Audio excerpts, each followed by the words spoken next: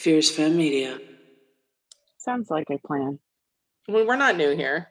No, I feel like I'm new, like I'm a newbie. I know. Oh my God, I just almost clicked leave meeting. That's how new I am. God. What should be Erin's penance for only returning now? I mean, I have a puppy. Can't that be enough? We have kids. And dogs.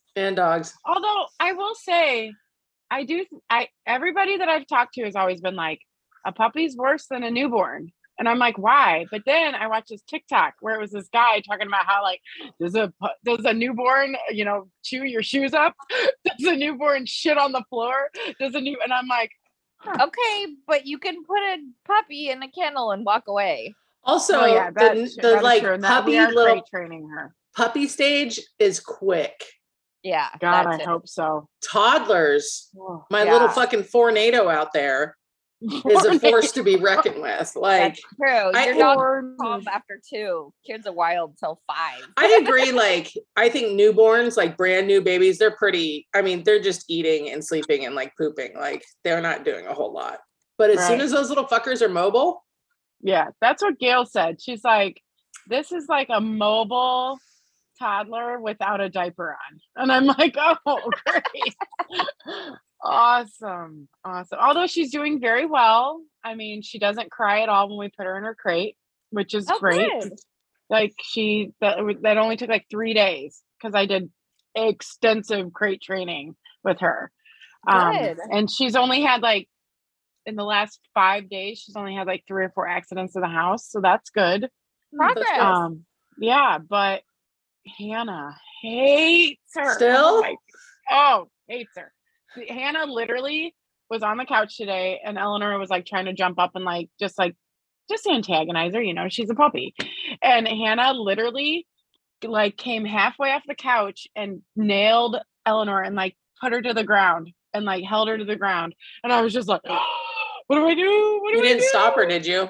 Hell no. No, she's showing her place. Yeah, and I'm letting it. I've never once stopped Hannah.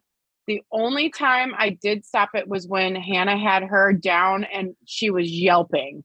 Mm-hmm. So I just separated them. I did not correct Hannah. I just grabbed Eleanor and I took her away and she was fine. Nothing was wrong, but I was just like, Alpha. I feel like you're doing everything right, so it'll be good soon. Mm-hmm. That's what I really feel like. I hope. I feel like it will be.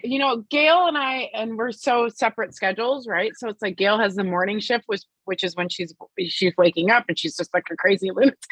And then I have the evening shift, which is when she's like kind of being like calmer. And I get to put her in bed and I'm like, sayonara, sister, I'll see you in the morning. It's nice, but it's been a lot. You guys were not wrong when you told me that it's a lot. It is a lot. It's a lot. But we're surviving. Oh, well, we're so glad to hear that. We've been so worried. I know. I'm sorry. I told Jackie last week, I was like, I can't wait to be on the podcast on Friday. Then I couldn't be on it. But I was just like, I miss you guys so much. I'm just like, I miss like that, like feeling of like talking to you all and loving you all and just like being able to have these like cool, funny conversations. It's hard when you don't have them. Totally agree. I feel disconnected.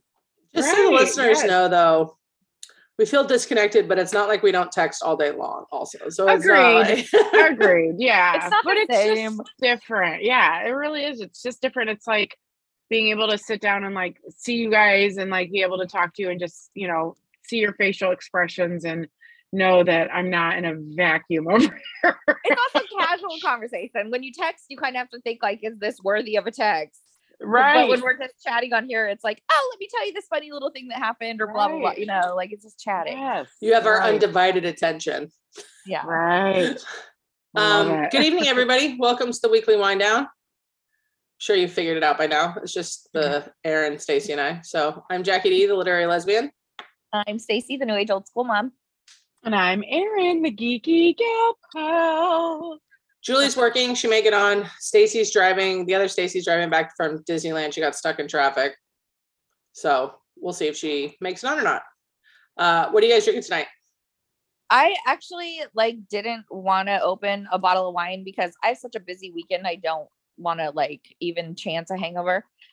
So I made a drink. I'm trying to use my Ninja more because I really only use it for smoothies. So I did ice, rosé vodka, fresh strawberries, fresh kiwi, and a little bit of a seltzer that I had. It was like an orange flavored.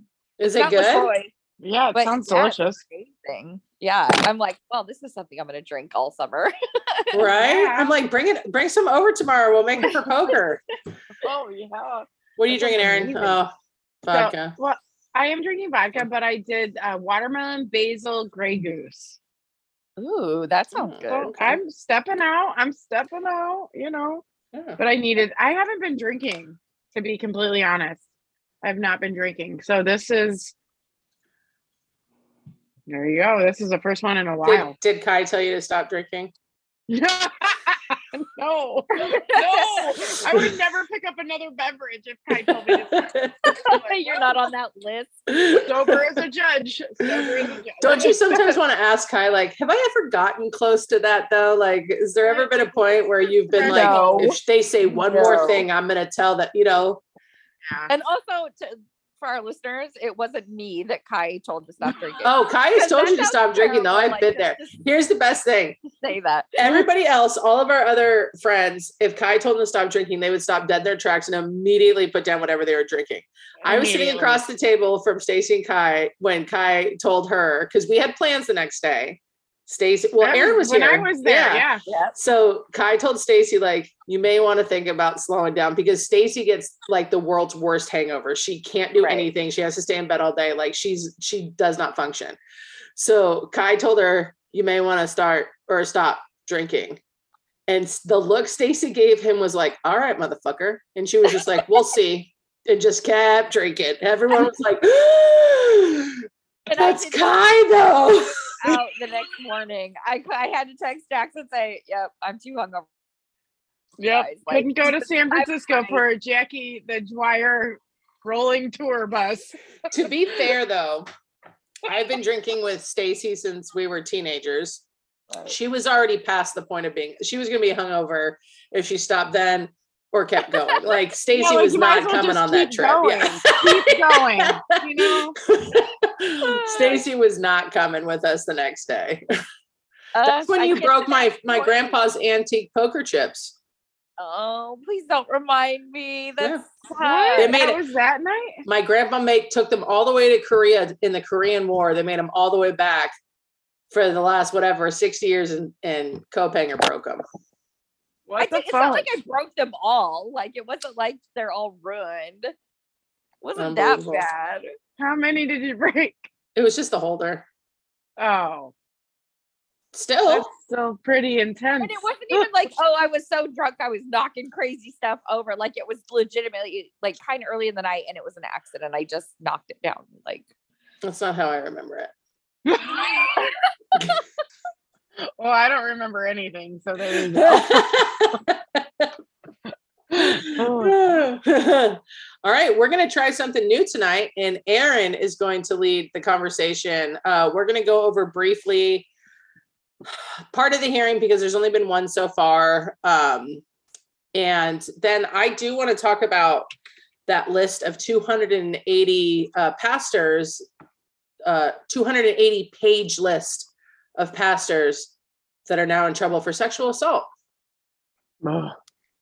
Pastors, not priests. 280 pages. What? All right, Erin, why don't you go ahead and start us off?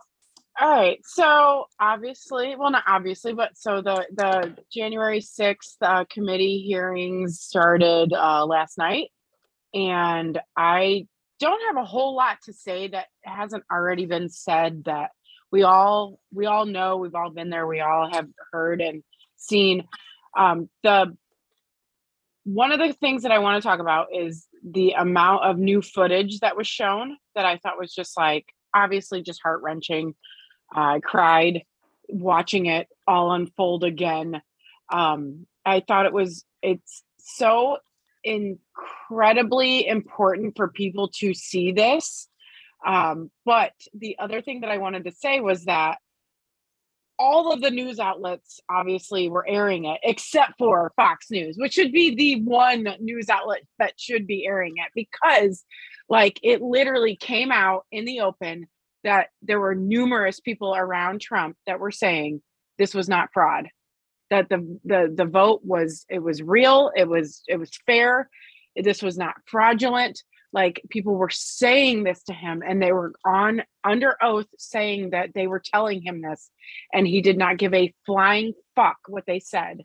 So at the end of the day, it came to fruition that it really was said to him that none of this was a fraudulent voter issue. Like nothing out of the ordinary happened that would have overturned any sort of, anything in any of the key states. So I thought that was really, really crazy to hear it from like Ivanka, from Bill, like it's just so, it's refreshing, to be honest. I mean, even though I was so happy to never see their faces ever again, it was just nice to actually hear that. But the other thing that I have to say is, obviously, I agree with nothing that Liz Cheney stands for. Not one thing, except for the fact that she cannot stand Trump as much as I can't, and as much as my fellow podcasters cannot. But it was just lovely to see her opening remarks, because she did a phenomenal job. One of the lines that she said that I thought was just so incredible was, someday Donald Trump will be gone, but your dishonor will remain, when she was speaking to the Republicans that just do not fucking get it. And it just was so well said. And it will go down, I feel like, in history as one of the most like amazing lines that's ever been uttered during this time frame in history. It was really, really, I don't want to say incredible, because that makes it sound like it was so good, but it was just like, it's lovely to hear that there are still some decent people that put country before politics, so I thought it was really cool. But I really don't have a whole lot more to say, other than I watched it. I'm going to continue watching it, even though it's hard to watch. It's so hard to watch. Just Caroline Edwards, one of the Capitol police officers that was injured. Hang on one second, Erin. I'm going to play Liz Cheney's clip real quick so everyone can hear cool. No, said. You're fine. I say this to my Republican colleagues who are defending the indefensible. There will come a day when Donald Trump is gone, but your dishonor will remain. Finally, I ask all of our fellow Americans, as you watch our hearings over the coming weeks, please remember what's at stake. Remember the men and women who have fought and died so that we can live under the rule of law, not the rule of men. I just got chills again. I wish I liked her more as a politician, because she did a fantastic job. It's nice to see someone, I'm not saying that I don't like Nancy Pelosi, but it's nice to see someone else up there that can take the microphone and lead and do a really great job. It's nice. Well, it's important really that it came from a Republican too. Mm-hmm. Yeah, even though they all the Trump, they've censored her. Yeah, they don't care what she has to her say. Her and Adam Kinzinger. Well, or Kinzinger. Kinzinger, yeah. I don't like Liz Cheney either. Like, her and I agree on literally nothing, like just in general. Except your hatred for Donald Trump. It's not even that. I think that I don't even think that that's necessarily true. I think she sees what a destructive force Trump is to not only the Republican Party, but to the country. Like, I think Liz Cheney is able to kind of, she's not playing the base like the rest of them are. I think her position is kind of like, I'm not going to play this game to get reelected, to incite the fears and stoke the fears and flames of the base. She's also in a little bit different position because she comes from a long history of very famous politicians. It's much more difficult to get rid of Liz Cheney than others because of fucking Dick Cheney. I mean, they fucking shot him and he still lived. So I don't like to throw around the term like, oh, it was very brave of her to say that, because like she's pretty much stating the obvious, but it is, because she could lose her job. She's already getting death threats. There's all kinds of people, you know, threatening to kill her, hurt her family, all because she's saying, I have looked at all the evidence. I've looked at hundreds and hundreds and hundreds of hours of evidence and testimony, and this was a coup. And I think we run into like a precarious situation when discussing January 6th, because I think a lot of people think of it just when we say January 6th is like a shorthand term for what happened that day. I think a lot of people think it was just about like the insurrection itself. But what they're actually investigating is everything that led up to that point, and right. How intrinsic and involved leaders of the GOP, including Trump, were with what led to that day. So right. I know people, a common argument is, well, you can't blame Trump for the actions of people. And I don't disagree with that sentiment. Had he not participated in all of this other shit leading up. Like he put so much, right. Yeah. So much wood on the fire and then threw gasoline on it and then walked away. And not just him. I'm not. Yeah. But I mean, just like Lauren Boebert was giving tours of right. all of the places to go to, like right. where everyone was. And I think it's good to see someone besides Nancy Pelosi speaking like this to the American people, because right. she's such a cartoon character for the right that oftentimes when she speaks, she's just discounted as being, you know, just a puppet or a talking head of the left, right. which I mean, isn't untrue, but like also sometimes it's valid, the points that she's making. So right. I was impressed with Liz Cheney. I've said that a lot in the last like 6 months, and that makes me very uncomfortable. I know. Like I think Jean actually posted some meme that she did of like her and Liz Cheney, like they're going to wed, you know.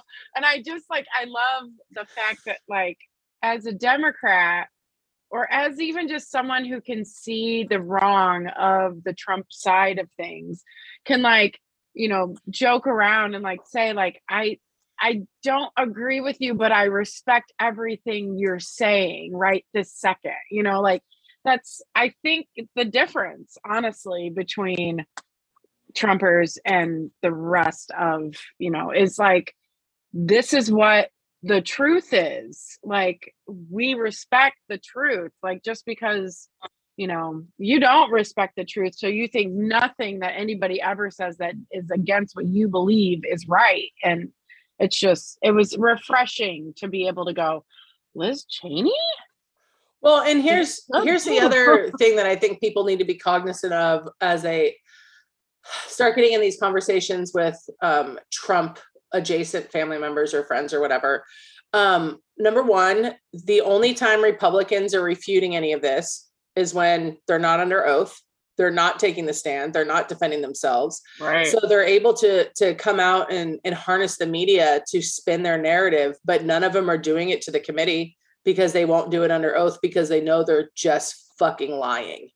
Right. So they won't risk that. And two, when you look at Fox News, who refused to air it, and instead they aired uninterrupted Tucker Carlson, I can't think of anything less right, like what a boner horrific to have to go through. Right, like well, here's the interesting thing too. Trumper household last night, they aired Tucker with no commercial interruptions because they couldn't take the chance. Hour. Yeah, they couldn't take the chance of anyone switching the channel over to the hearings, which means they left millions of dollars unaccounted for in commercial advertising because that's how terrified they are of what's being said at the hearings. Those home catheters didn't get talked about last night. Oh God. Yeah, it's pretty disturbing. if you guys haven't watched any of it, there's some interesting part. I didn't get to watch the whole thing. I'm going to. I just haven't had the opportunity to do so yet. But when that police officer describes slipping in her coworker's blood and trying to stand up, and that's pretty horrific. Actually, seeing the footage from inside the riot is pretty horrific. They packaged it really well. I didn't feel, the parts I saw anyway, they didn't feel too sensationalized or like Hollywood edited or anything. It seemed like they were very much presented as evidence. And you still got the feeling that this was like a Senate hearing, or I guess a House hearing, and not just something they put together for like Dateline. Right. You know what I mean? Like it still felt, there was no shock value on purpose. Right. It was just the shock value of the actual events. Right. Yeah. And when you kind of look at it and see just how involved this was and how long they were planning this for. Oh my God. Right. And then that's like the part, I was going to say, like the part where Trump actually said, maybe they're right. Maybe our followers are right about Mike Pence. Yeah. Maybe they're not wrong. Maybe he should be hung because he didn't stop everything. Like, are you fucking kidding me? Well, and I don't think that every single person that was there was in on the coup. I think some people got caught up in like what was happening and went with it. I think what they're discounting is the power that some of these Republicans have over like hurting these masses. I mean, they knew, Trump knew what was going to happen. He had been stoking those. He had tweeted, "Come to the Capitol. It's going to be wild." He said, "I'm going to walk down there with you. We're going to go take it back." He told them not to be weak and that this was their moment for strength. He told them not to back down. He told them to go ahead and hang Mike Pence. They were talking about the penalty for treason is death and Nancy Pelosi's a traitor. Like all of these things, he was telling them that their democracy was literally stolen from them. And the only way they were going to get it back was through force. That was the signals that he was sending. So I don't think that every single person there knew that they were going to like storm the Capitol that day. I think if you study mob mentality at all, and it's easy to get like swept up in that moment of this is what everyone's doing.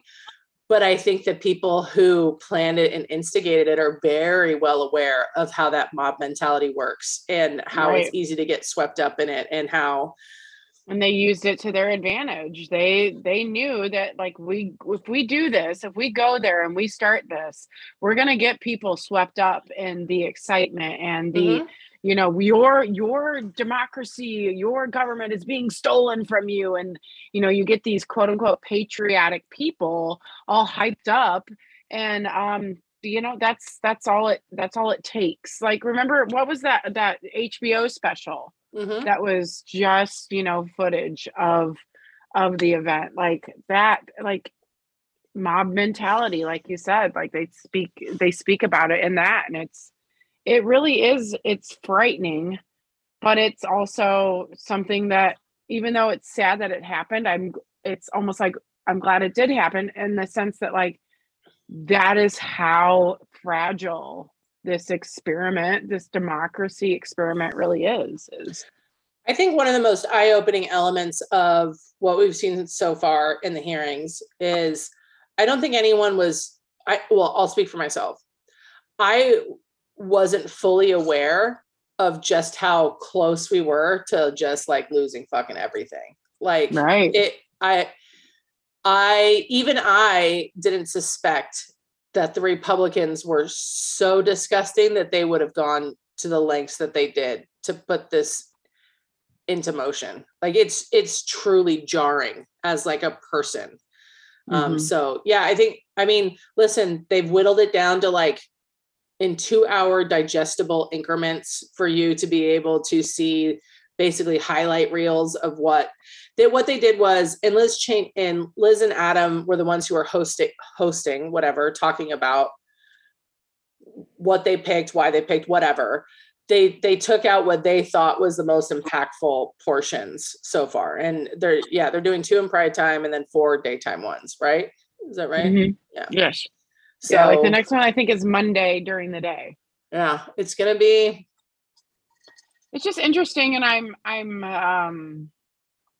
like Gail and I have talked a little bit about all of this, obviously, and like she's very much not a Trumper. Like, but she doesn't want to watch it because I think it's like it's reminding her of everything that happened, right? Like, and it's so jarring and it's so scary, and sometimes it's easier to just not look. But like in my mind, I'm so on the side of like,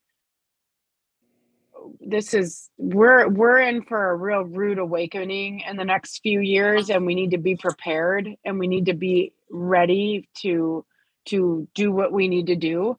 That I am going to watch these things, and I'm going to make myself digest the information, even if I don't like how it tastes. So it's interesting. It's Good. crazy. You're an active part of a active member of society.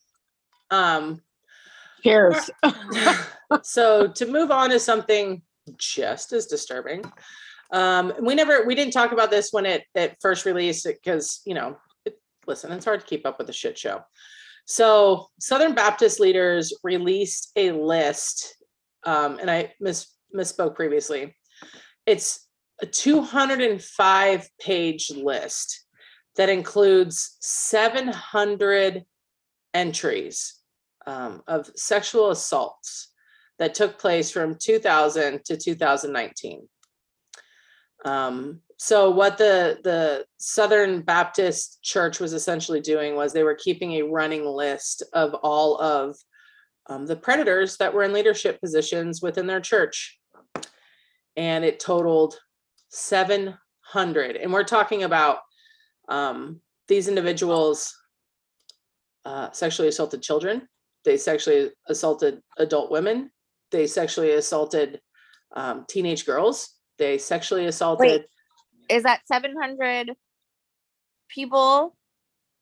700 victims? 700 charges? What's the 700? Okay, so let me read it to you so that I don't misspeak. The 205-page database was made public late Thursday. It includes more than 700 entries from cases that span from 2000 to 2019.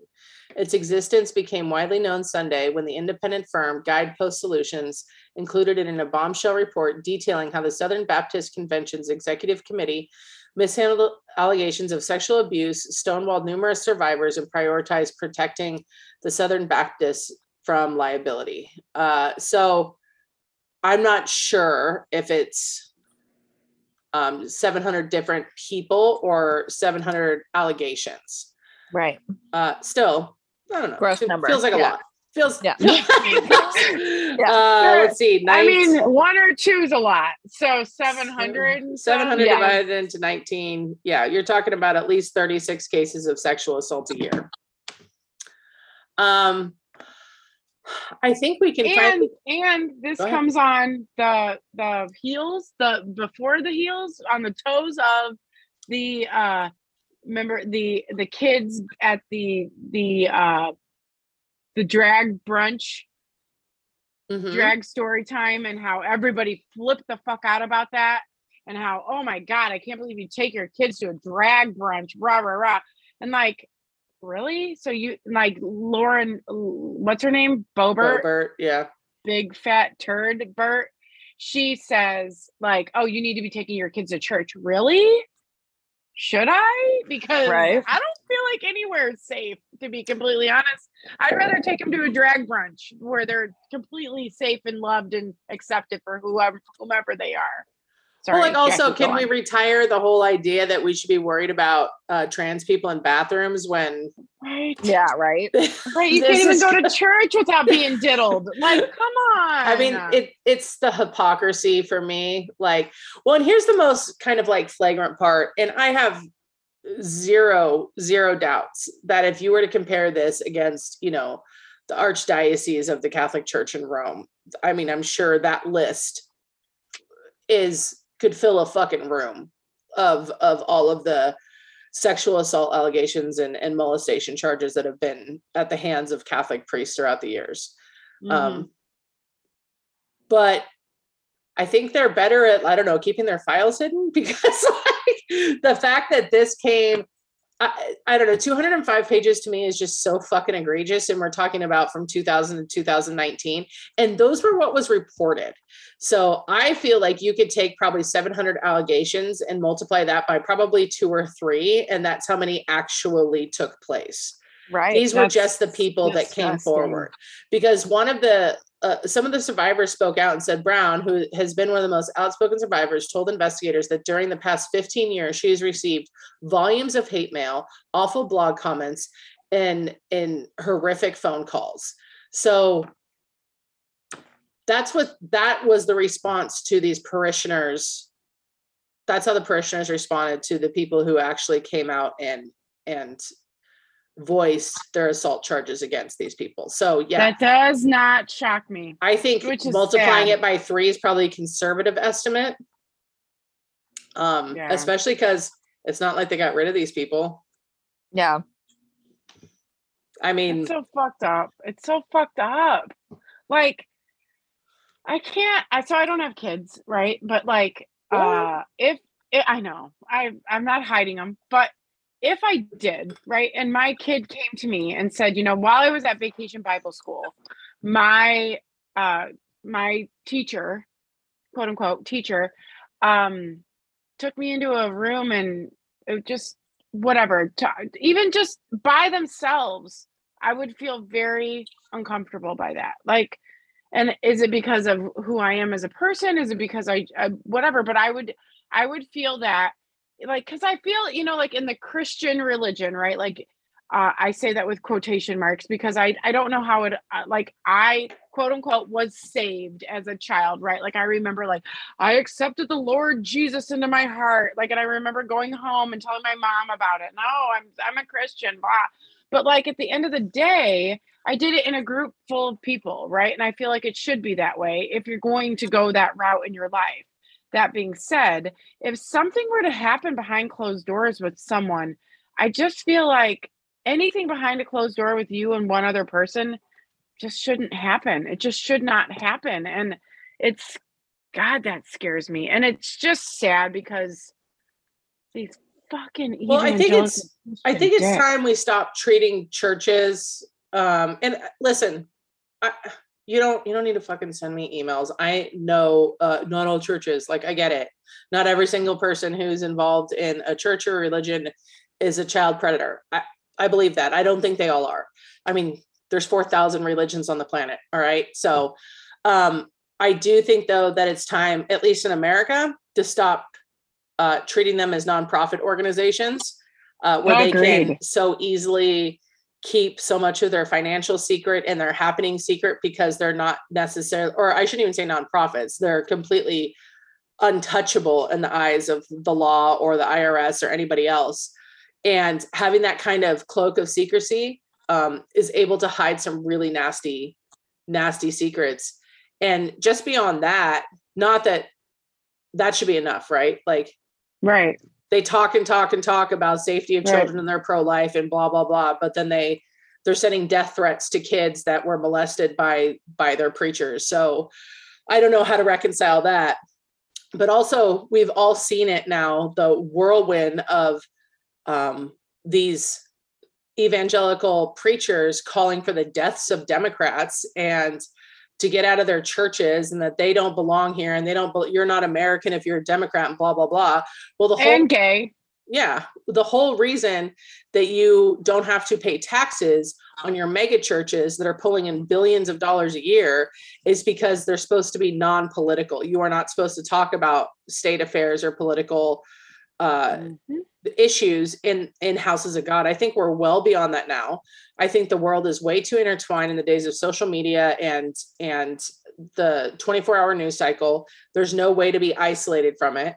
And I think we have to stop giving churches a fucking free pass, and they should be paying their fair share. They should be taxed. Like, this is insane. They should be subjected to the rest of the rules as everybody else.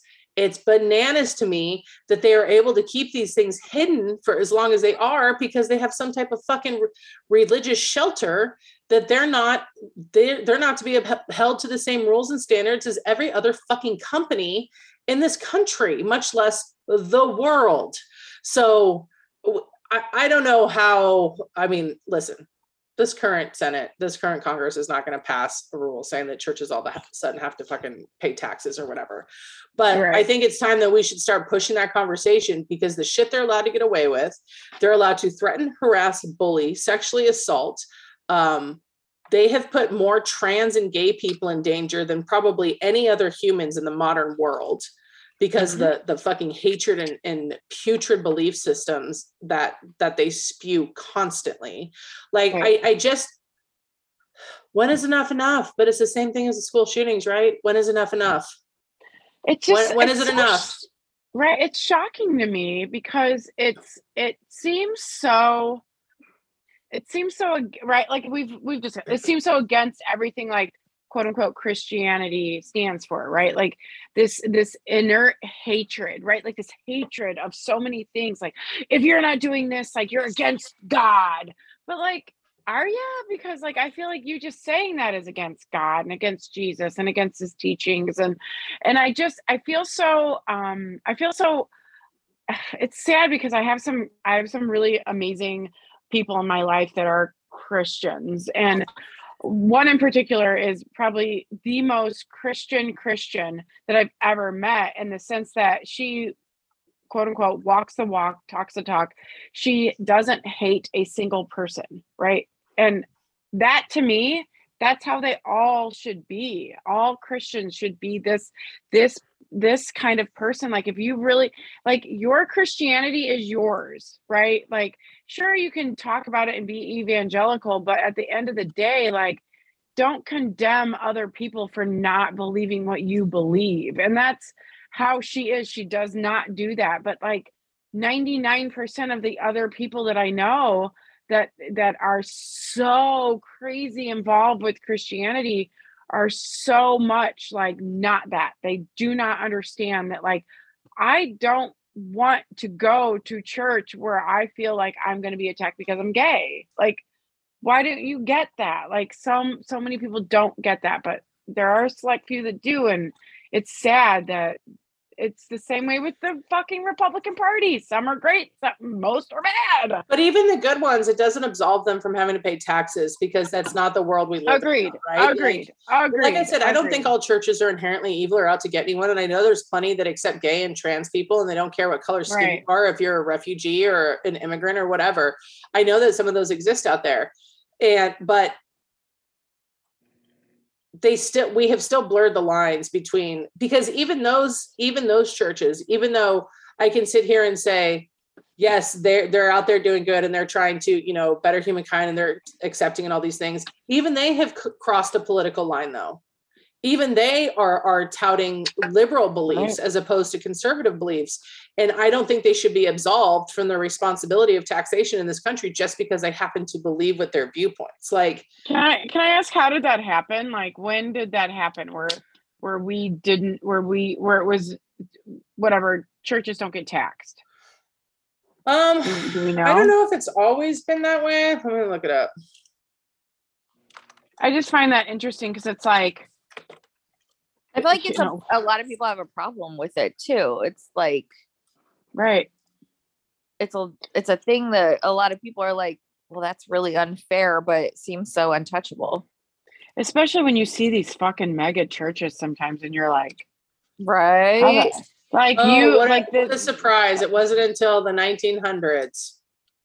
What a fucking shock when we started bringing in Jim Crow and they needed to be able to start levying their tax dollars for their duplicitous behavior. Well, I also think to give them the benefit of the doubt. Okay. I'll give them the benefit of the doubt here. I also think there was a point in time where, like, the Catholic Church is responsible for a pretty significant number of like hospitals in this country. Right. Right. So I think the idea was, if they're a Catholic hospital and they weren't taxing churches, because the idea is churches are supposed to be giving back to the community constantly. Like Okay. they do charity work, they feed the poor, they run hospitals, they do all of this good work. So if you were thinking of it in like a purity form, it's kind of like, you know how democracy in its pure form is perfect. Communism in its pure form is perfect. Socialism in its pure form is perfect. It's people that fuck it up, right? Like all these ideals and political influences and stances, if you weren't to have any interference, they would be flawless. But humans, men, get involved and fuck it all up.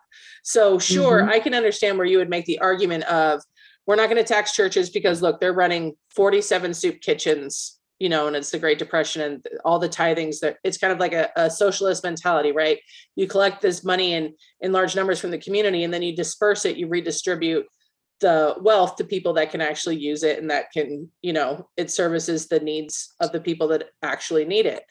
Right. But that was before, you know, the 1970s, actually. Well, it was closer to the 80s when we started seeing these mega churches emerge, when you started seeing TV evangelicalism happen. Like it wasn't until that took place, where they were preaching on TV and they were getting donations from all over the country, that you started to see this truly corrupt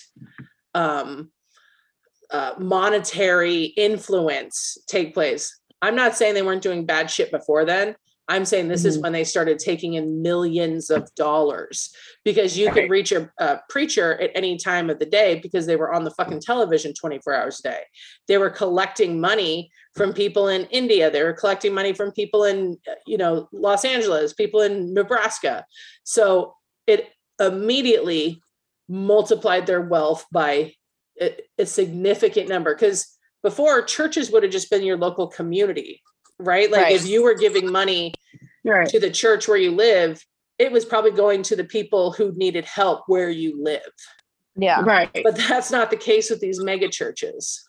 I was surprised to see, like, at my doctor's office, there were two like posters that said like their mission statement. And then there was another one that said like kind of like a "In God We Trust" type thing.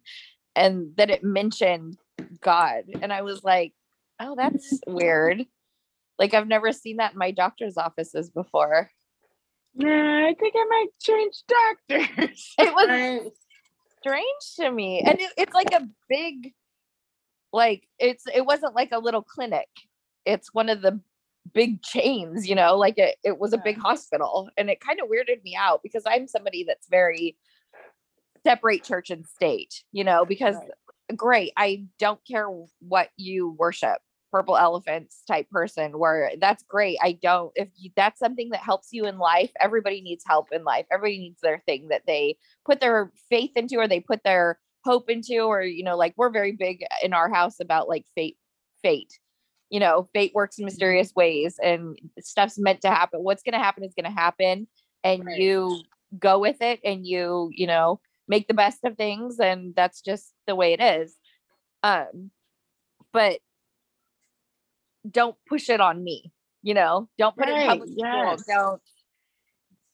That's great if that's what you need to believe in or want to believe in, but don't push it on me and my family, because that's not what we believe in.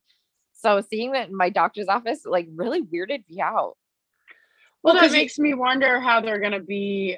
Well, I mean, California, your abortion policy is written into your constitution, right? Like it's like you're allowed to get an abortion in California no matter what. We don't have any trigger laws, and they're working on making it a not just in our constitution, but a sanctuary state for other people. So is New York.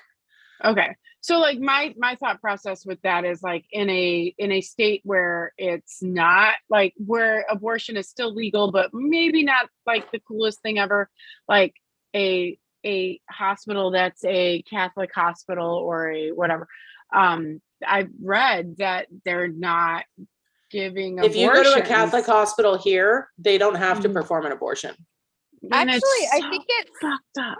When I was going through some stuff and had a pregnancy scare thing, and they were kind of saying like, do you know your options? And I was like, I'm curious about abortion. Like that's something that like we can talk about. The nurse was we do not do that here.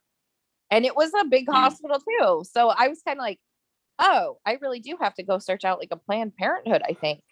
Well, so the thing is, the doctor can make that decision in the case of like it. So in your instance, if you were just like electing to do it, like they have the option not to in like a regular hospital, because you have to be certified abortion provider, like you have to have all these things. Now, had it been like an ectopic pregnancy, they can perform that because that's a life-saving procedure. So Okay. that's So elective abortion, are we only like able to go to Planned Parenthoods here in California? No, if you can go to a local provider that has someone there that's like certified to perform it, if they're an authorized abortion provider, then they'll do it. But not all places have those because the licensing for it federally is so much more extensive. So not all hospitals carry it. So you do need to, unless you were in a situation where they were saving your life. Yeah. Okay. Right. I didn't know at the time what was going on because I had my tubes tied, for anybody that's listening that's like, what are you talking about? I had my tubes tied and my HCG levels were high and they were like, so that's what happened. And I didn't know that if I could even carry a baby in that situation, because what's going to happen? So I was like, I need to know what my options are here. Right. And they were very adamantly like, oh, we definitely do not do that here. And it was scary because I've never had to look into getting an abortion before. I've been fortunate enough to never have to go down that path. So I was like scared of like, is this going to be something that I need to go do a backdoor thing for? I can't imagine being somebody in a situation like an abusive situation or something and having to go find where I need to go, because I'm in a very healthy, stable marriage and had a health scare and didn't even know what to do. And it was like a scary situation. So yeah, I was curious why that was. Yeah, they just need the special licensing and to be a provider service, unless it's a life-threatening situation where your life is in imminent danger, and then any doctor could perform. Is that normal like throughout the United States or? Getting like federally licensed to perform it, that is normal. And because we probably have like New York, Vermont, not Florida. The states that are it's easier to get one, like services are available everywhere. It's still, they have to be an authorized provider. So, which is one of the ways that they were able to restrict abortion so much, is by passing these laws, because they make it really, really, really difficult for places to get these certifications. Like it's really fucking hard. You have to have doctors that are certified to do it. You have to have doctors that are on a list. And once they're on a list, that means they're publicly searchable, that these are people that perform abortions, which means it opens them up to harassment. It opens them up to threats. It opens them up to all these things. Right. They have to keep up certain licenses at different hospitals. Like they have to perform a certain amount of hours in like surgery and other hospitals. Like it's difficult to keep up your licensing for it. So they make it really, really hard in some locations. They started passing all these laws where even the smaller abortion clinics, where they were making like hallway regulations saying like you have to be able to fit a gurney down and up the hallway for us to license you. And like, if you're a small, like Planned Parenthood, you've seen some Planned Parenthoods, they're in like these little buildings. They would have to completely retrofit their building to meet these standards that these states were requiring to even be able to be a certified abortion clinic. So the most I know about Planned Parenthood is what I've seen in Juneau. When she goes in to talk to the lady and like there's like people outside. Your baby has fingernails. Your baby has fingernails. So totally off the topic, but I have another question about California being like different than everybody else because we're amazing. Totally random question, but you know how when you go into like a cannabis store, they scan your ID every single time you walk in? Do you think that we're going into like a database to like be watched, like because it's only like state legal and not like federally legal? I don't know. Scan your driver's license to get fucking Sudafed. Mm-hmm. That's true.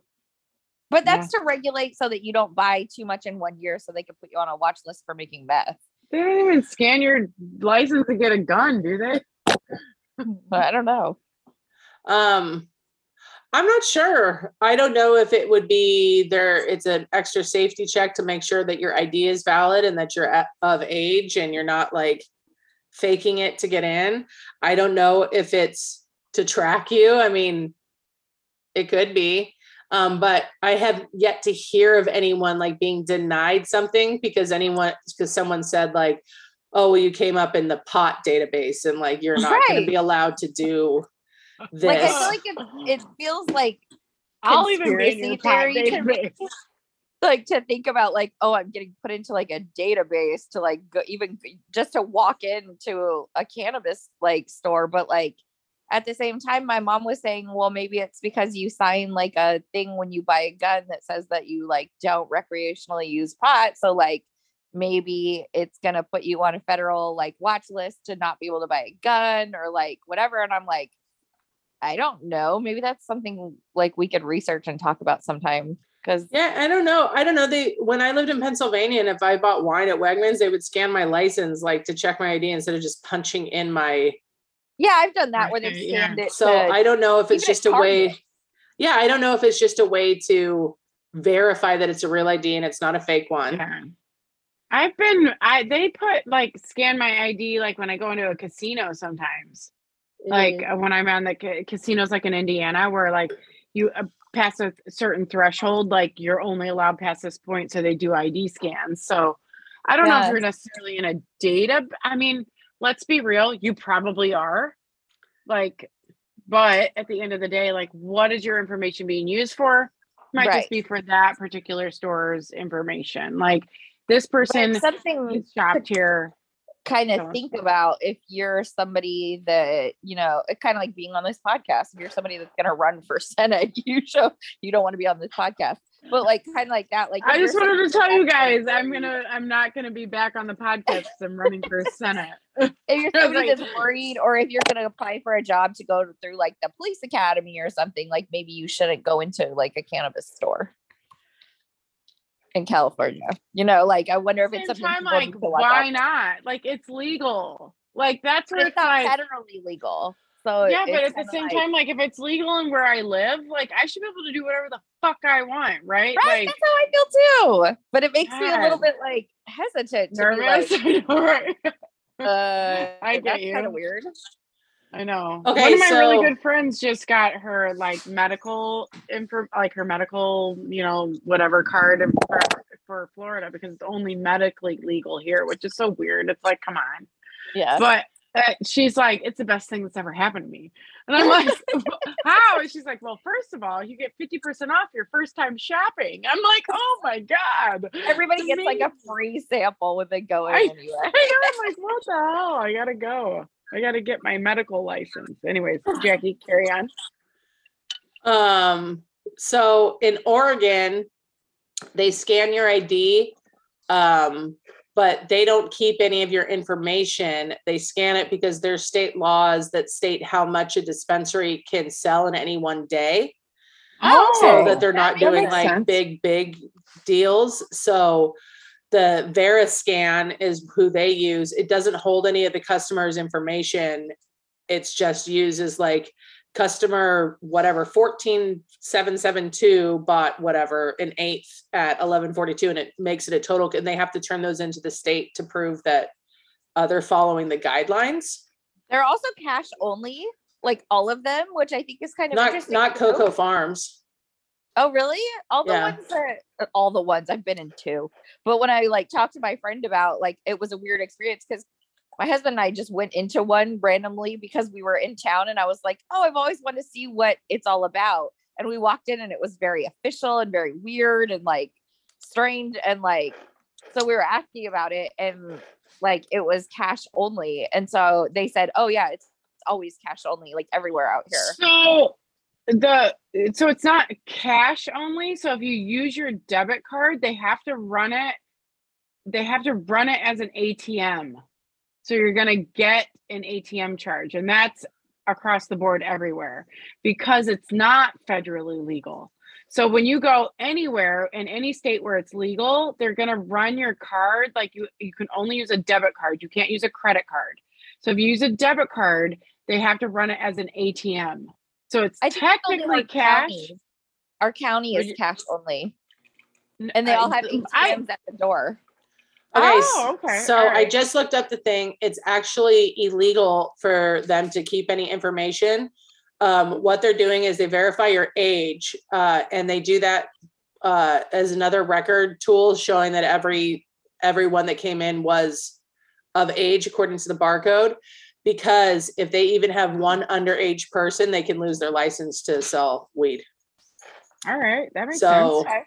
it's all about tracking for the state laws that have passed, but they're not permitted. Like they don't hold, it's kind of like at work. If I take someone's credit card, we have these regulations that even though I scan their credit card in, our system doesn't store their information. It just processes it through their credit card company. And like, if I went to pull up their credit card information, all I can see is their last four. It would have to go back through that credit card company to retrieve any of their information to like refund them anything. And I still don't ever see it. So it's just a verification tool to ensure age so they don't lose their license.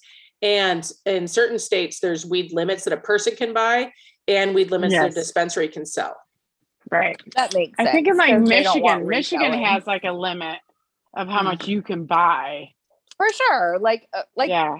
it would be real easy to go in and buy a bunch of stuff and then resell it and make money. And of course, You But can I was resell it to telling kids too. Like, yeah, my oldest, when she joined the military, had to sign the contract that says, I will not, in the time before I leave for boot camp, get a tattoo, get pregnant, get, all this stuff. And I told her, I said, one of those things, I promise I will not get in trouble with the law. And I said, you probably shouldn't go into one. Like, obviously she can't smoke weed because she's going into the military and they drug test like every week. But like, I said, don't go into one because if they scan your ID, I don't know where that goes and I don't want you to get into trouble. And she's like, oh, okay. Cause I'm thinking it's legal out here and everybody like, all her friends. It's probably better to be safe than sorry at this point, right? Like, I'm sure her friends go there. So no, it's kept in a third-party system that has PCS protection on it that you can't just access. No one can access it. I mean, I guess the federal government could if they had like a warrant or something, but they would need probable cause to get a warrant. So yeah, I don't think it's as nefarious as it probably feels nefarious. Well, we're also still in the generation of we're just becoming accustomed to it's legal now. Yeah. So it's so like we're it's all always nervous. it's always a little nervous. sketch to like you always feel like you're kind of doing something wrong. Totally. What are 100%. you guys obsessed with this week? Oh my god. So my oldest just graduated and we had her graduation party on Saturday. Well, we have two. We have a family and a friend one. The friend one, like, I'm so blown away by the amazing friends I have. Like, everybody came to celebrate with her. The generosity of what they gave her, but also the thoughtfulness and some of the gifts that she got. I like teared up because I'm like, well, she's like opening her cards and stuff the next day and she's looking at some of the things. Like, we have a friend that wrote her like a 2-page letter about life. And, like, it was kind of like, you remember that always wear sunscreen thing that went around around the time we graduated? It was kind of like that. And it was so sweet. And then another friend gave her a shoebox of all the things that he's gathered on his journeys because he's very eclectic. He like does the van life thing. He's lived in a tent for like a year. And so he's gathered all these things that have helped him on his journey and he put them all in the shoebox for her. And it was so cute. And then another friend got her a journal and she filled out the first page of just like advice, and asked her to like write in the journal everything she thinks like starting out her adult life so that she can look back on it. And I posted this a long time ago. I saw this meme that said, in loving my kids, you love me, in a roundabout way. It said that. And I just felt that so much. Like, my friends just blew me away with their like love and generosity to my kid. And it just, Well, we grew up with her. I know. And that's what she said too. She's She like was all of our kids. She was like, some of the people I forget that like they've known me my whole life. So even though I don't know them very well, I haven't seen them very much in the last few years that I remember, they know me really well. And I'm like, right. And she's like, that's so crazy to me. She's like, I have all these close people, like this tribe behind me that I don't even realize sometimes. And I'm like, yeah, That's so like, cool. yeah, I felt the love and it was really, really moving. And I appreciate that. I really wish I could have been there, honestly. Like, yeah, me too. I don't know Lex super well, but the couple times I have been around her, like she's so easy to love. Like you just connect. Like it doesn't matter where you're coming from. Like she just connects with you. Like she's an old soul. It's hard to find really in today's generation, is that like you can connect with someone and like find something to talk about, find something to like be excited about with. And that's so refreshing. And I mean, to be honest, both of your kids are amazing, and Lex is gonna do amazing fucking things, which I think is really phenomenal to know that I knew her when. That's cool. Erin, what are you obsessed with? So I'm obsessed with Stranger Things. I finished the first half of season 4. Did you, Stacy?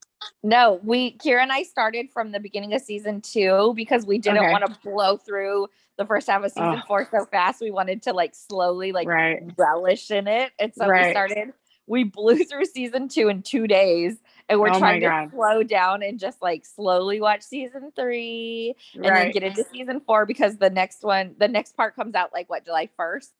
Yes. So we're like trying to like be slow and take our time because we're just enjoying it so much. Honestly, so this is what I did. So I watched season 3, and then season 4 first half came out, and I was like, okay, I'm going to start it. So I started it, and the first episode was a little slow, and I was like, meh. But then obviously it picks up. I'm not going to say anything, but so I finished it and I loved it. Oh my, it's so fucking good. It's so good. It's so good. So then I was like, you know what? I'm going to go back to season 1. So I started season 1 like last week sometime. So now I'm like getting through season 1. I just started season 2. It's so amazing how the story continues on, but everything changes. Do you know what I'm saying? Like it's like everything connects, but everything's changing. And I love that. I love it so much. I love it. It's just so incredible. And I'm really, really, really happy with like this viewing experience regardless. But like knowing that like even season 4 is still just as good as season 1, which is so not normal for TV shows, right? Like you always have a season that you're like, fuck that season. No, every season in this is amazing. Fuck that season. Well, I feel like the storyline is kind of almost second to everything else about the show. The characters are amazing. The kids, you get to watch the kids literally grow up and their development. Right, their development. The little like bits of nostalgia you get from the characters being kind of 80s characters. They have like Wesley from Princess Bride as a character. What's his name? Bob from the Goonies as a character. Yes, the Goonies, yes. And they did so well capturing the 80s. Watching it feels like you're watching an 80s movie. And it feels so like nostalgia of I'm watching an 80s movie sitting in the 80s right now. Like that part is half the fun of watching it. Well, and then even going into season 3 and season 4 when they're like going into the 90s, right? Like you're like, oh my God, the fucking leg warmers and the hair and the side ponies, and you're just like, oh my God. Like everything is just perfect. It's so perfect. And these kids, like, they're just so amazing. These little actors that they've become are just they're just phenomenal. They're just really, really amazing. And I'm telling you right now, season 4 is gonna, don't even put socks on because it's gonna blow them right off. Like It's almost like it feels like when you watched Harry Potter. The kids were so little in the first ones, and then when you watch the last ones and you see that they're little adults now, and you're like, we just watched these kids grow up. It's the same thing. You see them go through the change of growing up so much. Yes, absolutely. Absolutely. And I think too, like what's really exciting is knowing that like, well, this is also weird because like they had to film it and then stop filming and then film and then because of COVID. So it's like the difference in their age between season 3 and season 4 is just, it's huge, right? But it's so cool because you do see them become these adults. Like they are these young adults in this, and it's just fun. It's just a fun show. And it's fun to see something so science fiction be so mainstream. And I love it. I absolutely love it. I'm so excited for you to get to season 4 and I can't wait to discuss it with you. I'm like really excited. I have other things that I've watched, but this is what I'm obsessed with. So Jackie, that's all you. I watched this week, I watched The First Lady on Showtime. Ooh, how was it? It was fucking phenomenal. So it focuses on Michelle Obama and Eleanor Roosevelt and Betty Ford are the 3 first ladies that they focus in on this time. And I was so happy to see that they included the relationship with Hick and Eleanor because, you know, it's always up for historical debate whether or not they're going to reference her affinity for women or if they're just going to stick to the story that her and FDR continued to tell the world. And they included it and they did it in a really tasteful way where you kind of see how it came to happen. And it wasn't just a frivolous, like split second decision on anyone's part. Betty Ford, I didn't know a lot about her because Gerald Ford was such like a brief snapshot in time for like an American president. He was only in for 3 years. He replaced Nixon. He lost to Carter. Like it was only 3 years in and out. I didn't realize how much Betty Ford did for feminism. And that's my bad. I should have learned more about that. And kind of what a prolific figure she was for the time that she was first lady and all of her kind of personal struggles. And can I just say, Michelle Pfeiffer playing her, Michelle Pfeiffer does not get enough credit for being an excellent actress because she is so good. I mean, yes, Michelle Pfeiffer is very pretty. That's not groundbreaking, but like Grease too. Huh? I said Grease too. I mean, we all knew she was, I mean, of course she was gorgeous, especially when she was younger. I mean, but she did such a phenomenal job acting. It was really, really impressive. Viola Davis, she's always impressive. She plays Michelle Obama, and I'm going to give her the benefit of the doubt because I think it would be very, very difficult to play someone who's still alive and such an iconic, like public figure as Michelle Obama is. But she kept doing this thing with her lips that almost like pulled me out of the character of it. Yeah. And I don't think they got the person who played Barack. I don't think was a good call either. Who was it? Wasn't it the guy from Handmaid's Tale? Yes. Okay. Not a great Barack Obama though. Yeah. I'm going to say it, which was disappointing because Michelle is one of the main reasons that gay marriage was supported by Barack Obama. And so they were kind of telling that story. And like, it's so intrinsic to like modern day and I was so excited that Viola Davis was playing her because I love Viola Davis. I take a bullet for her. Yeah. I take a bullet for her. And if you just took away the lip part, it would have been spot on, but I couldn't like pull myself out. That's how I feel about Kerry Washington on Scandal. She does the teeth lip thing so much that it takes away from her character for me. Well, after the First Lady came out, like after the episodes, like she got a lot of flack. It's jarring because it's so obvious. And I think one of the reasons it's so obvious because, and Listen, I would take a bullet for Michelle Obama. I like Michelle Obama way more than I like Barack Obama. And I never noticed Michelle ever doing that with her lips, like ever. So it was weird to see it like be such a huge part of the character. Cause I'm like, oh, she did it because Michelle does that? I guess. I've never noticed Michelle doing it though. I think I hate to say this, and this is going to sound really bad because I love Michelle Obama too. I saw her speak at Dreamforce, the Salesforce conference in San Francisco a few years ago. Like, I literally cried. Like, it was amazing. But her teeth are not the greatest. I'm not saying that there's anything wrong with that. They're just not like perfectly straight. They're whatever. That being said, Viola Davis's are. So I think there's like this like weird, like she was trying so hard to get her mouth right that it like took away from her acting. You just don't expect it from Viola Davis for something like that to be such a big part of her performance because she's so talented, like so talented. Also, Viola Davis is 5'5", Michelle Obama's 5'11". So it's a little bit like, tall. Yeah, it just wasn't, I don't know.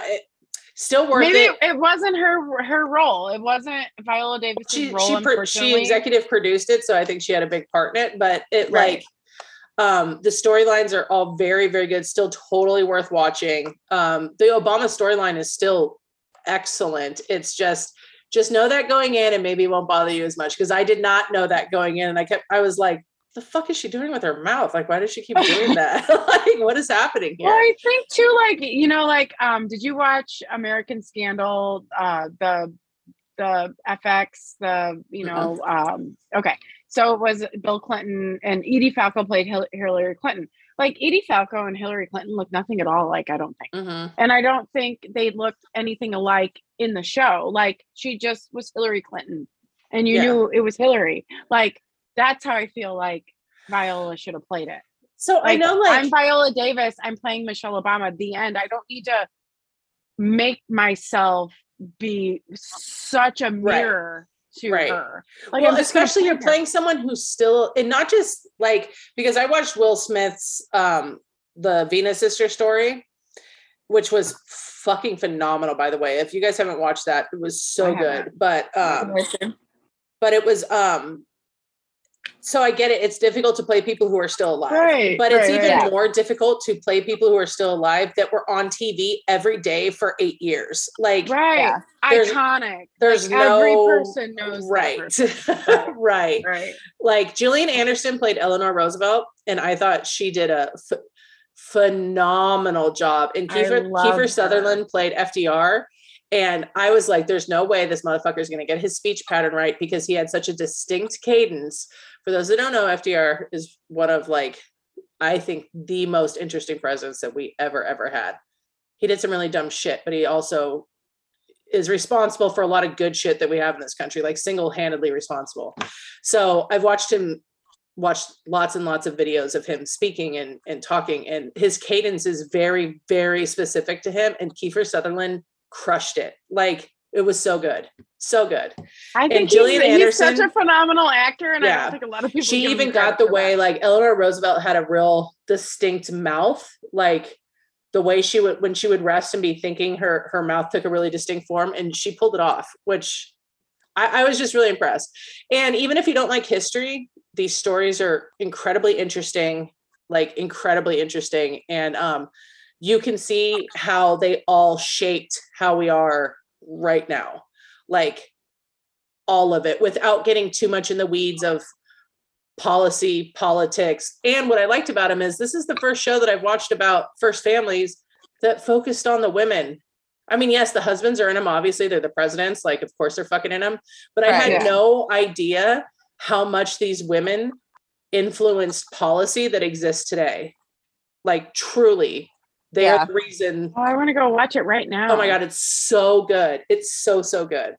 So that's Showtime, right? Yeah.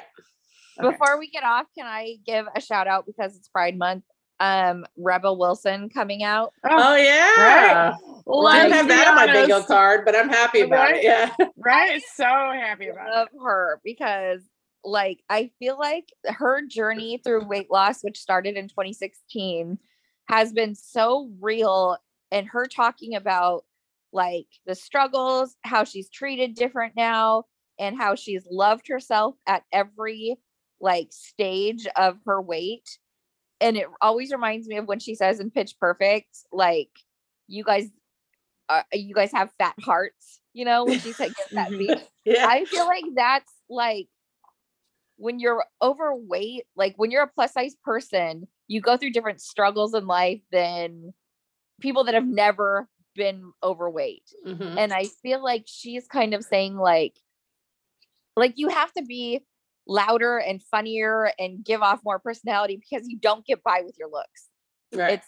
And the way she talks about like, oh, you all have fat hearts, meaning you're all good people, like whatever. So I feel like she is totally true to that saying. Mm-hmm. Right. And we just watched her new movie. I think it's on Netflix. Us too. It was real funny. It was funny. Was it funny? I really want to watch it. Senior year? Is that right? It was fine. Yeah, it was funny. School. Yeah. Yeah. And she is like set up to be like prom queen, and she is the most popular in the school, and then her rival drops her during a stunt, and she is in a coma for like 20 years, comes out of the coma, goes back to the high school to get her. Why is that my life? I feel like it's so my And life. it's like so cute. I thought it was gonna be really cheesy and like silly, but it's so cute and it has such a good like little storyline behind it. I just love her. It was so her coming out.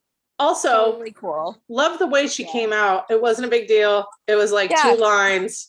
Yeah, like I was looking for a prince, but I found my Disney princess. It wasn't some dramatic speech given at like HRC or Glad. There's nothing wrong with that, but like it was such like a normal Instagram post. Like it wasn't like this is my personality now. Like I feel like JoJo Siwa made it her personality a lot, where now she's all about pride and this and you know, like this is who I am now and I'm all about it, which is great. Like you should be very proud of yourself.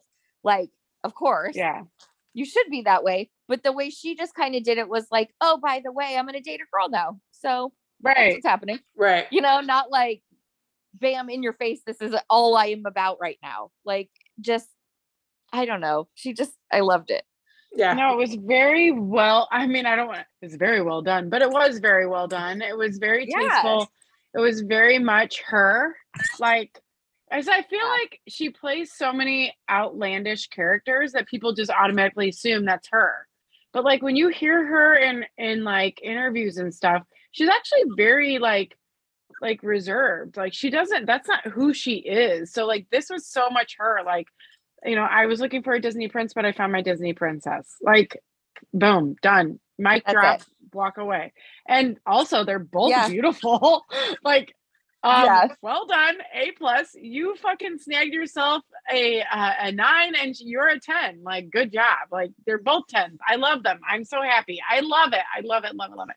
And it just reminded me of the scene in Pitch Perfect when she's like, let's be honest. Like, I just Pitch Perfect's such a great movie. Such a great movie. Like, what a fucking movie that just came and like swept people away, right? Like, I think it's better than Bridesmaids. I'm gonna disagree with you on that. Okay. I think they're too. They stand on their own. I think Pitch Perfect is funnier than Bridesmaids. Gotta disagree. At its parts. And I love Maya Rita. Okay, first of all, the scene in the plane with there's a colonial woman on the wing. She's churning butter. She's in. I think the problem is, what's her name? Wig. What's her first name? Kristen Wiig. I can't fucking stand her. So I like, I mean, not like how I feel about Liam Neeson, but I don't think she's funny.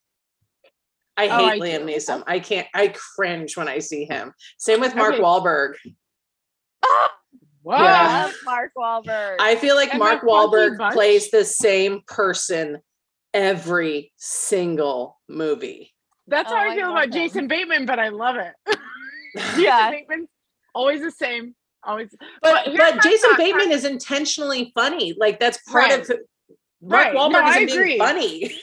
No, I agree with He's you. trying to play I'm- like these serious characters. No, I'm not a huge Mark Wahlberg fan, but I am a big Kristen Wiig fan. And Annie Mumolo and her are the writers of Bridesmaids, and also Barb and Star go to Vista Del Mar. So I'm a huge Kristen Wiig fan. Like, I could take her or leave her. I love the don't make Diary me of the Street sing. part Ugh. when she's like, "Oh, you're doing it. You're You're doing doing right it. now. Oh, you're doing it. I think she just kind of grates my nerves. I wonder not- why.